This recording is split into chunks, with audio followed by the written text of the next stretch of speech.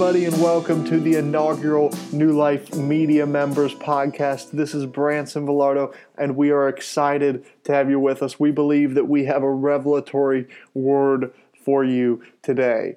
You may remember that when we looked at the structure of Genesis 1 through 11, and ultimately the progression of mankind from the Garden of Eden all the way through the fall to the Tower of Babel, where they're then scattered throughout the earth, it was ultimately, we saw that it was a picture of what was going to happen throughout Israel's history, that Israel would start in their own Garden of Eden, in the Promised Land, and in the end they would end up at their own Tower of Babel, in exile in Babylon, scattered amongst the nations. And today what we're going to do is we're going to take a deeper look at a particular story within Genesis 1 through 11. We're actually going to look at the story of man in the Garden of Eden, and we're going to see how that particular story actually foreshadows an event that's going to come, multiple events that are going to come later on in Israel's history. So we believe we have a revelatory word for you, and we're excited to dig in.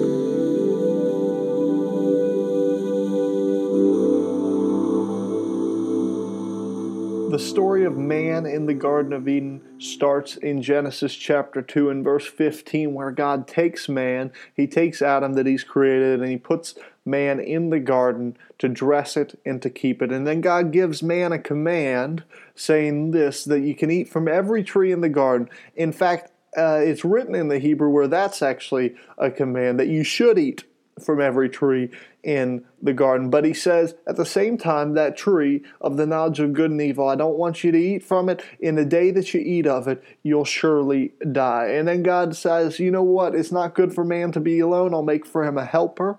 And he creates woman. And then if you hop over to Genesis 3, it happens that one day the serpent comes up to the woman and asks the woman, did God really command you not to eat of this tree in the garden, not to eat of the tree of the knowledge of good and evil? And she says, yep, you know what? We can't eat it. We can't even touch it.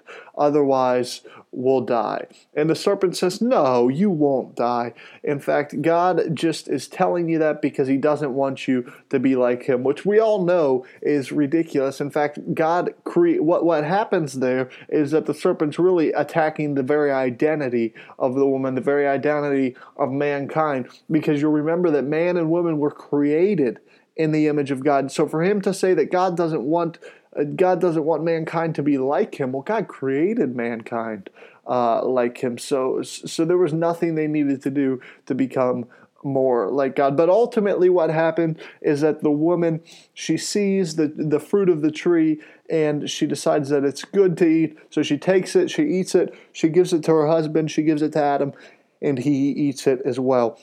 Then their eyes are opened and they both realize that they're naked, so they sew some fig leaves together to cover themselves. The Lord, he's walking about in the garden and he starts calling out to Adam and Eve, and he says, where are you?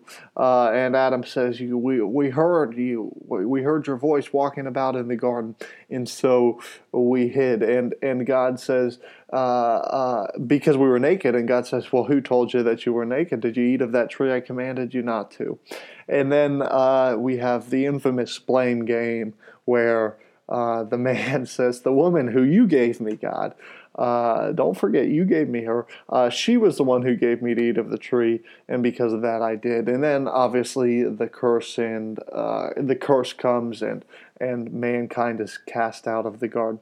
But I want to take a deeper look at how this story relates to another story later in Israel's history. Just like Genesis 1 through 11 tells the story of mankind going from the Garden of Eden to the Tower of Babel, and in the same way that foreshadows the story of Israel going from the Promised Land to Babylon, the story of the Garden of Eden itself foreshadows another story later in Israel's history, and that's actually the story of Israel at Mount Sinai and their sin with the golden calf. So let me go ahead and point out for you just a few of the similarities between the Garden of Eden and the position of the children of Israel at Mount Sinai. You'll remember that in the Garden of Eden, what happens is that the chosen people, the chosen man of humanity, is cast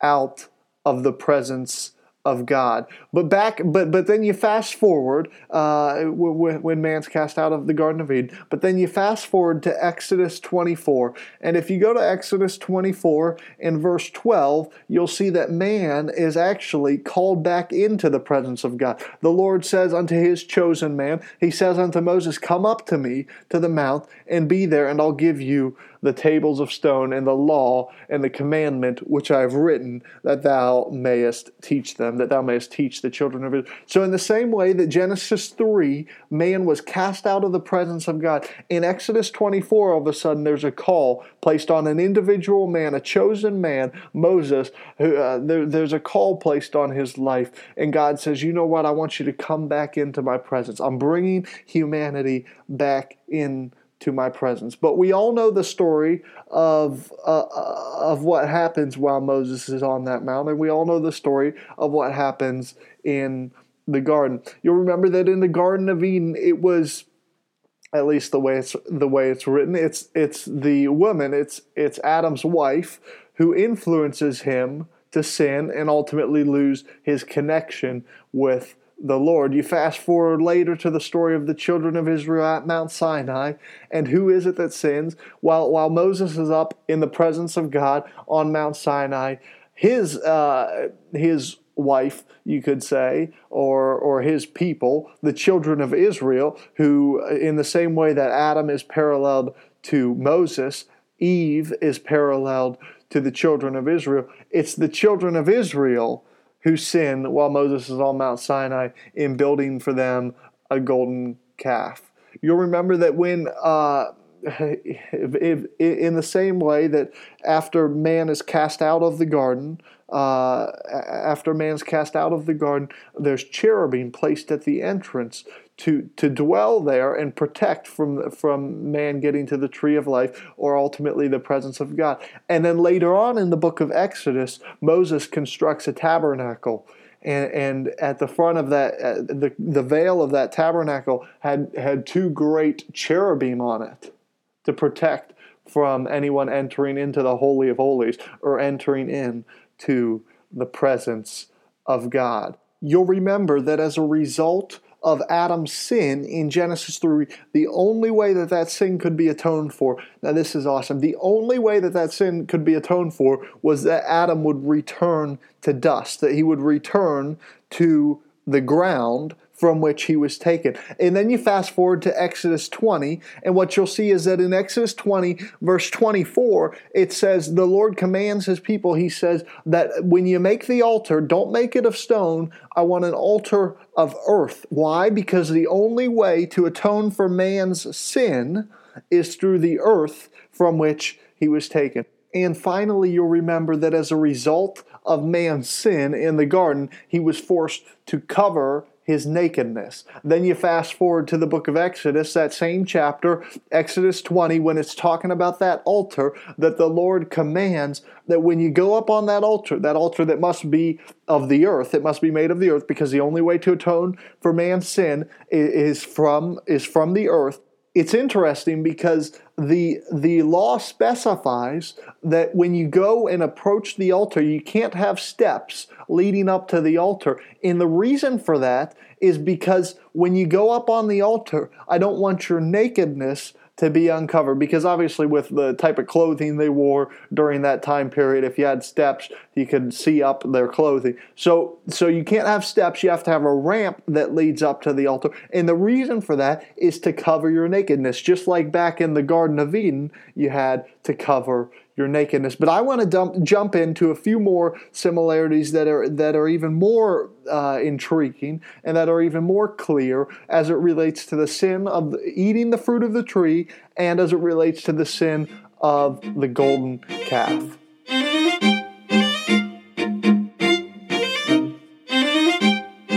It's interesting that the similarities between the story of the children of Israel and their wanderings in the wilderness and their experience at Mount Sinai, the parallels between that story and the story of the Garden of Eden, goes beyond the basic broad similarities that we just discussed. There's a lot of specific similarities between Adam and Eve's sin in the garden, eating of the fruit of the tree, and the sin of the golden calf that the children of Israel commit in Exodus 32. So let's take a look here, if we would, at some of the similarities between Genesis 2 and 3 and Exodus 32 when the children of Israel commit that sin of the golden calf. Now you'll remember that just prior to their sin, in Genesis 2, verse 25, Adam and Eve are described as not being ashamed, that they were naked, but they were not ashamed. Then if you fast forward to Exodus 32, it's interesting. Exodus 32, verse 1 says this, "And when the people saw that Moses delayed to come down from the mount," you'll remember Moses is up on Mount Sinai receiving the law from the Lord, and the people see that he delays, that he's taking longer than they expected. That word delay actually comes from the same root as the word ashamed in Genesis 2. And that's particularly relevant because it's a rare root, the root boshesh. It's a rare root that doesn't occur often in the Hebrew. So already at the very beginning, there's a signal to the attentive reader that these two stories are going to be linked. Then in Genesis 3:6, you'll remember that how is it that Adam and Eve, they transgress the command given to them by the Lord? Well, it's by eating. They eat the fruit of the tree from which they weren't supposed to eat.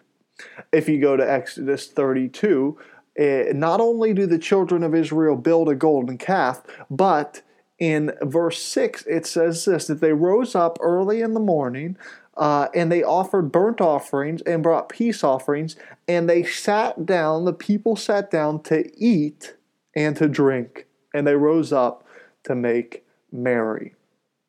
So not only did the sin in Genesis 3 occur by the act of eating, but in Exodus 32, the act of eating was involved as well. After Adam and Eve have sinned in Genesis 3, you find the Lord comes and he inquires from each of them. He says, first to the man, "Did you eat of the tree I commanded you not to?" And then, of course, the man says, "Well, I did, but it was because of the woman who you gave to me. She gave to me of the tree, and I ate." And then God asked the woman, he said, "Well, what have you done?" And the woman says, "Well, the serpent, he beguiled me, he deceived me." Well, a similar inquiry, in the same way that the Lord inquires of Adam and Eve in the garden, Moses comes down from Mount Sinai and he inquires of those who didn't sin about those who did sin. In verse 21, Moses goes to Aaron and he says, "What did this people do to you? What have they done to you that you have brought a great sin upon them?" And again, it's very similar phrases in the Hebrew. At the end of Genesis 3, what happens is that Adam, he's condemned to death, and in order to assure that he dies, he's cast out of the garden from the tree of life, and a flaming sword is placed at the entrance to the garden to ensure that he doesn't get to the tree of life. Well, in Exodus 32, verse 27, those people who had sinned with the golden calf, they were sentenced to death, and guess how the children of Israel put them to death? By the sword, just like in Genesis 3. And then finally, one last similarity, and then I'm going to tie all this together and tell you why all this is relevant. In Genesis 3, the man, he's sent out of the Garden of Eden from the presence of the Lord, and he's not able to go in the way of life. In the way of life. It's a key term that's found in verses 23 and verses 24. And then finally, in the same way that Adam and Eve are cast out of the garden, at the end of the story in Exodus 32, if you follow on to Exodus 33, the Lord, again, he says that he's going to send his angel, who will cast out, this time though, he's not going to cast out the children of Israel. He's going to cast out the people of Canaan. And again, it's the same word in the Hebrew. And he's going to lead Israel on the way.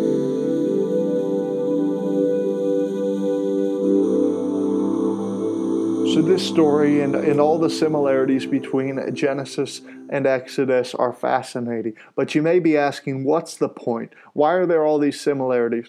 Well, actually, the meaning of the similarities is found in the differences. There's little nuances, little differences between the stories that point to a greater meaning. Let me tell you what I mean by that. If you remember, in Genesis 3, you had Adam, and then in Exodus 32, you have Moses. In Genesis 3, you have Eve, and then in Exodus 32, you have Israel. So those four characters, they're paralleled to one another. And what we learn is that there's a slight difference. There's no difference between Eve and Israel. They both sin in the same way. But there is a difference between Adam and Moses. Adam, in Genesis 3, he sins. But Moses, in Exodus 32, he doesn't take part in the sin. And so as a result of the fact that Moses doesn't take part in the sin that the children of Israel commit, in Exodus 34, when the Lord says, you know what, I'm just going to destroy this people and I'm going to start over again with you, Moses, which he would have been right to do, and which is what he did in the very beginning at the book of Genesis, is that he said, you know what, I'm just going to destroy this people, I'm going to cast them out of the garden. But rather than having the Lord just destroy the people of Israel, Moses, because he didn't sin, is able to intercede on behalf of the children of Israel. And because of Moses' ability to abstain from sin, he was an effective intercessor on the Israelites' behalf. But what happens? As we know throughout the story of Israel, Moses doesn't remain blameless for the entire story. In the end, he does commit sin. He hits a rock instead of speaking to it. And because of that, even Moses isn't able to enter the promised land. But what this story does, what the contrast between these stories do, is that it creates a category for the reader, is that the reader is able to look at both stories and they see an improvement. You see, because God pretty much did away with humanity when he cast Adam out of the Garden of Eden. But when you get to the book of Exodus, God doesn't do away with the children of Israel. He continues to work with them. And the reason for that is that there was one individual, there was a leader amongst the children of Israel who abstained for sin, and because of that remained an effective intercessor. Now in the end he fails, and so do the children of Israel, and they're not able to enter the promise. But it creates this category that if we're the children of Israel, what we need another Moses. We need another individual who's able to abstain from sin and intercede on our behalf. And in that way, these two stories both point to Jesus, because they create this category in the mind of the reader. We need somebody who will abstain from sin when we sin, but at the same time is going to have mercy on us and is going to intercede on our behalf that we don't get destroyed. And that's where Jesus steps in, and he's an even greater prophet than Moses in this. That he comes in, not only does he refrain from sin, or refrain from the initial sin, he refrains from sin throughout the journey. And because of that, unlike Moses wasn't able to make it from Egypt to the promised land, but Jesus will take you. He'll take you from your Egypt. He'll take you from your slavery. He'll take you from that place of bondage, and he'll lead you all the way through the wilderness. He won't sin with you in the wilderness, but he'll continue to lead you through to the promised land. I pray that this has been a blessing to you, that you've learned something, and that you've taken something with you that will encourage you throughout your day.